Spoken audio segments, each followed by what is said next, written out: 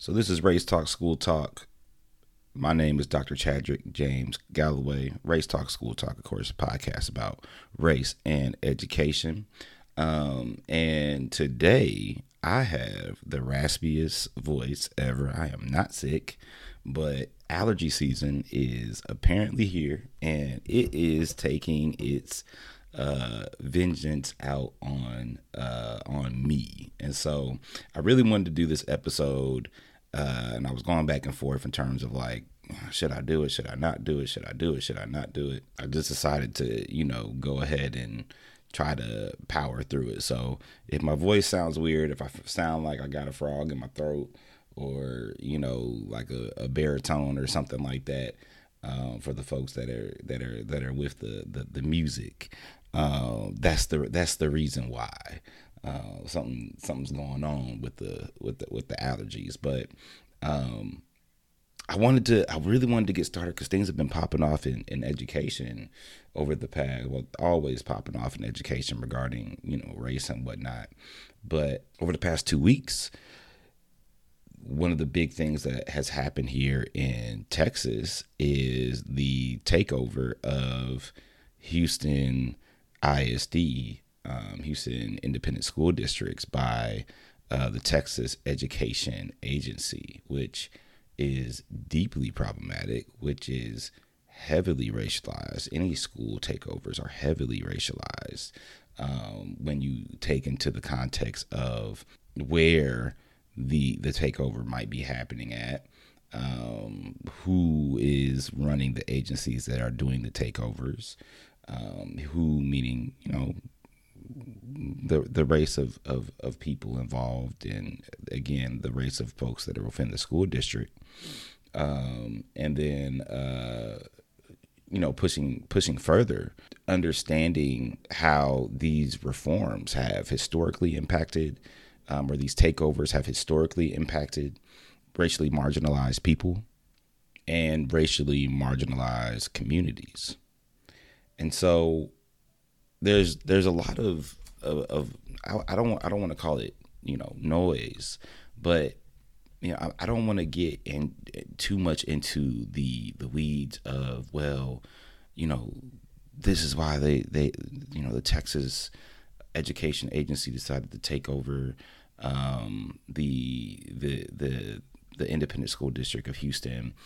But there are pieces here that I think are deeply, deeply important that we talk about, right? So I'm not going to get into, this is how many, of the schools had this grade, or this is how many of the schools had that grade, right? Because I don't necessarily think that's important, personally, right? For a number of reasons. I think metrics of how we grade schools are deeply problematic. When you get into the context of, you give a school an A or a B or a C or a D or, a F, and each institution, particularly those that receive lower grades, are working with starkly different resources than those that receive higher grades, right? And all of that's heavily racialized and heavily class-based, right? Like, schools are not funded the same. There was a article that came out.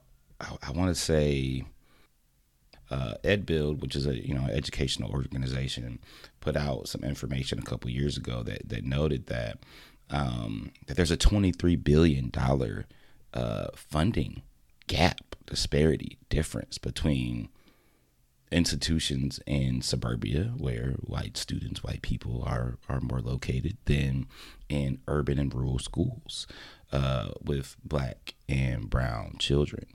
And so, that is a stark number, a stark figure that has to be talked about whenever we are getting into conversations about state takeovers and what happens in state takeovers, because we're not going back to the money. We're not going back to the differences that money allows. And of course, all of that can be done in public education because of tax dollars and how tax dollars are routed into these institutions. And if you live in an affluent suburb and you send your child to a school in an affluent suburb, the tax dollars are going to pay for things very differently than what would be happening in urban and rural spaces, right? Like that's just a complete fact. And that's where a lot of, and I would say most all of this inequity that is race-based, that is class-based, stems in education. When we really get down to these tax dollars, and again, the differences, the very, very stark differences that schools are resourced as a result. And so, when we look at what is happening in Houston, there's a number of problems with this school takeover, right? There's a number of issues that I take with it, that I hope other people take with it. And that's why I found it important to kind of hop into this conversation. And so, what's baffling, what's odd to me is that, Houston ISD, the Texas Education Agency, noted in like late 2019 that they were going to try to, take over the district because of a number of schools that had D and F grades, and that that takeover, it was more so due to laws in the legislature that was co-written by Democrats, right? So Democrats and Republicans, as well. But when we're digging into this case of, well, okay, we there's a number of failing schools, in quotes, anytime the word fail is mentioned, because I think that's a very loaded term. But what's interesting, right, is, Houston ISD noted, or not Houston ISD, Texas Education Agency noted, well, all these schools are failing and you're having all these issues in your school district. And so what's baffling is the city of Houston, the Houston ISD school district, received like a B grade, a grade of a B last year. Many of the schools that were noted as failing in 2019 and 2020 have improved grades, right? Have noticeably improved their grades. I think the number is somewhere around like 45, or like close to near 50 of the schools that received those failing grades were reduced to 10, right? So literally you have 40 schools that improved their marks. That, again, was the reason why the takeover was supposed to be happening in the first place. And so that's a problem, in itself, right? Like, we see schools that have made gains off of what I would just say is a very jacked up system of trying to grade schools, but they made changes. They did better, and nope, still going to take over the school district. So that's problem number one, right? Or one of the problems. Another issue in this piece of kind of talking about, this Houston ISD takeover is what's particularly happening in, we could say the national context, we could say the state context, with this push against anti-CRT, anti-DEI, pushing back against school boards, school boards pushing back against certain content, pushing back against certain people on school boards who may be for, who, I wouldn't even say maybe for, but who just think that issues of race, issues of history, U.S. history, should be taught in, the K-12 system, right? And that you shouldn't take out the stuff on school deseg, and you shouldn't take out the stuff on the racial atrocities that built this nation from the educational system. And so when you get into it, right, you have a very blue city, right? Like Houston's a blue city. Texas is red if we're talking about Democrats and Republicans, and Houston is a blue city. And so the school board, which was elected by the community members of Houston, to my knowledge, is majority blue, majority Democrat, right? And I'm not really trying to get into the red versus blue thing that much, because I feel like there's faults on both sides by and large, particularly within the education system. But what's problematic here is that you have a community that did elect the school board. You have a community, a predominantly black community with predominantly black and brown community that elected a school board. And now the Texas Education Agency can supersede that vote. And they can say, well, I don't care about your school board that you just elected. I don't care to this communities of black and brown people. It doesn't matter if this is who you wanted in, because now we control everything that happens with the school district. It doesn't matter if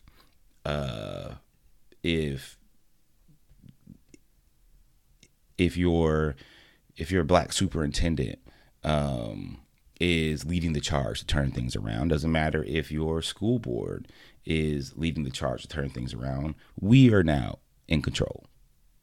We can now decide as a Texas Education Agency what happens in this entire district.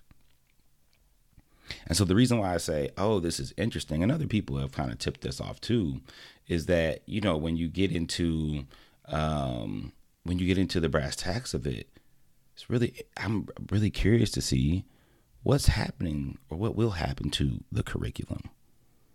What books will be taken out of the schools? What information will be taken out of the schools, which we already know is deeply problematic in Texas, given the landscape of how in some texts, I want to say it's like McGraw-Hill, how slavery was, is talked about, but the different topic for another day. But yeah, so this is, it's baffling, right? Like, it's baffling because you have a school that made changes, or a district that made changes. You have record of the changes. You have a blue urban center, and now you're taking choice away from the community. You're taking choice away from the families. And I just think it's fascinating that a group that talks about small government and not having a bunch of takeover and not having, and having community-led reforms and is literally deciding that black and brown people within the community of Houston do not have the right to run, control, vote for, democratically elect, and decide what happens within the community that their children are within. And that's deeply problematic. And we've seen it in other places before, right? Like, this happened in New Orleans after Katrina. And of course, when in the takeover of New Orleans, the Orleans Parish School Board, we saw an influx of charter schools. We saw public schools close. We saw charter schools come in and decimate the public education system of New Orleans. Decimate the public education system of New Orleans. And so when looking at this takeover, that's a concern that I have. And when we look at how the New Orleans education community was decimated regarding, a predominantly black urban city, the parents weren't given a choice. The children weren't given a choice. There's a fantastic chapter written by Dr. Adrian Dixon called "Whose Choice?" and it kind of details how heinous the acts were of stripping choice away from the New Orleans educational community. And the same playbook is happening here again, because parents aren't involved here in this process. And you have this agency that's going to start making these decisions. And so, a lot of these takeover concerns, or the push for takeover, is really centered around one single high school. And I'm not going to name the high school. I don't think that's really important, but their latest rating was a C. Their latest rating was a C. And there's still the push to take over the school district because of this low, in quotes, grade. And so I can't stress how problematic this is. If I'm walking back through it for people who are who have questions or deeper questions or want to know more about it, I would just say definitely follow up. It won't be the last time that I cover this issue, but we talk so much about why voting matters. We talk so much about the importance of mobilizing our communities. We know that voting in Houston and voting in Texas is very hard, particularly for people of color, particularly in urban centers, right? And so, despite the fact that we saw improvements, despite the fact that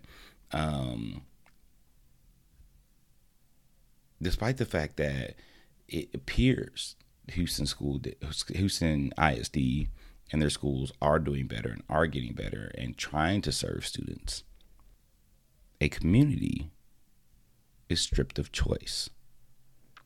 A predominantly black community, predominantly black and brown community, is stripped of their choice. Their democratically elected school board will likely no longer exist. And so what does that mean for democracy?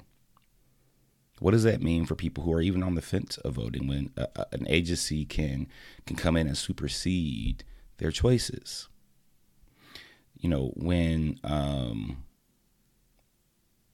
When these takeovers happen, cost cutting usually comes in. Cost cutting means that teachers usually lose jobs, administrators may lose jobs. A whole bunch of things, will likely happen, and we can only speculate. As more things will kind of come off in the coming weeks, but I'm concerned about it. I'm concerned about it because if any of you are kind of keen or aware of education reform, you know that it doesn't work. Reform in the concepts of how it's been used, particularly in these large urban areas with black and brown kids, have been what many will say are experiments. And so, when I think about a majority black and brown school district and a majority black and brown city who elects black and brown Democrats, again, there's just questions, right? Like there's just questions when a agency with people appointed by a Republican-based conservative leadership, whether that be Governor Abbott or any of the other folks within, on that side of the party, right? Like there's questions that, have to be asked.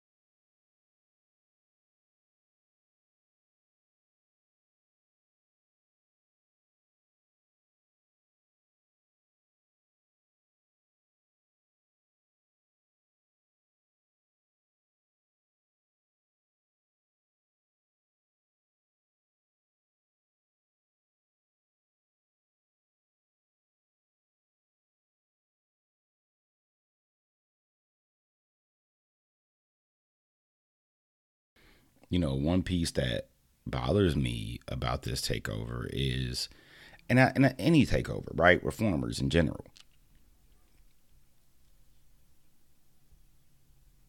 They're not from the community.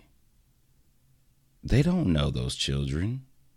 They don't know those families. They don't know those parents. They don't know the day to day. They do not know them. And so I think for me, it's just like, how can you think you're going to do a good job of managing it when you're not from it, when you don't understand it, when you didn't live it, when you're not even from the realities that these parents and these students deal with and live? And I don't know personally the people that are taking over the state, but I'm gonna make some assumptions, and I think those assumptions, and I think the concept of putting reforms into school systems and districts where one didn't live, where one hasn't been around, where there's no relationships, where there's no similarity, that matters. That matters, because to me it just means like you're just doing stuff. You're doing stuff based off of some metric that you think is going to work, and you have no idea if it's going to work. And you're not doing those things to your own children. And so at the very least, if someone's going to be a part of those reforms, I would say they at least need to put their kids in those schools, right, to truly see how they're being impacted. But of course, that's not going to happen. And so I'll leave it there. Of course, it's very frustrating for me. It's very frustrating to see. It's very unfortunate. And I hope that the parents and the children of the city of Houston, they keep trying, they keep fighting, they keep resisting, and hopefully they will get control back of their district in a way that is not completely decimated by these reforms that will likely be in place over the next couple months, years, etc., etc. And so to shift gears really quickly before I close out, there's a piece of joy that I want to sit on and center on. And of course, people probably have seen this and heard about it, and that's all fine and good. But I think it's important to uplift the story as well. And so there are two young women out of New Orleans, Louisiana, by the name of Kelsey Johnson and Nakia Jackson, that not only gave a presentation at the American Mathematical Society's annual Southeastern Conference, but they've been everywhere. They've been on ABC News. They've been on CBS. They've been on local news, national news. They've been everywhere for essentially. Well, actually, y'all, don't let me get to misrepresenting this story. I'm gonna say it the way I understand it. They were doing a test, I believe, or an exam, and they were doing something with the Pythagorean theorem, which has to do with like triangles and trigonometry and whatnot, right? And so I'm not a math person. I'm not going to claim to be a math person, but basically the very non-mathematical side of this story is these two dope black girls basically solved a problem, a math problem, a theoretical problem that mathematicians, that these crazy smart academics with the PhDs and the folks who have been doing some of this work have been trying to solve for 2,000 years. And these two black girls from New Orleans did it. And I just think that's dope. I think that's wonderful. I want to uplift them, uplift their story. And hopefully, things continue to come out of this that are only well and only positive. And I hope that they are cherishing the moment. I hope they will cherish the moment. I hope they revel in the fact that they won't just be this moment, but they will do other dope and amazing things. And that, yeah, that's pretty much it. Like I was really excited to kind of, share it, but I'm not gonna lie to y'all. I'm not a mathematician and I'm not math savvy. I know enough to do what I need to do, and that's about it. But Kelsey Johnson and Nakia Jackson out here solving things that folks have been trying to do for centuries, millennium, right? Like that's crazy. That's dope. And it should be celebrated. So if you aren't familiar with that story, please share it. Please Google it. Please Twitter it, whatever you got to do, tweet. Just check it out, because I think it's really dope. I think it's important, and I think folks will really like it. It's a feel good story.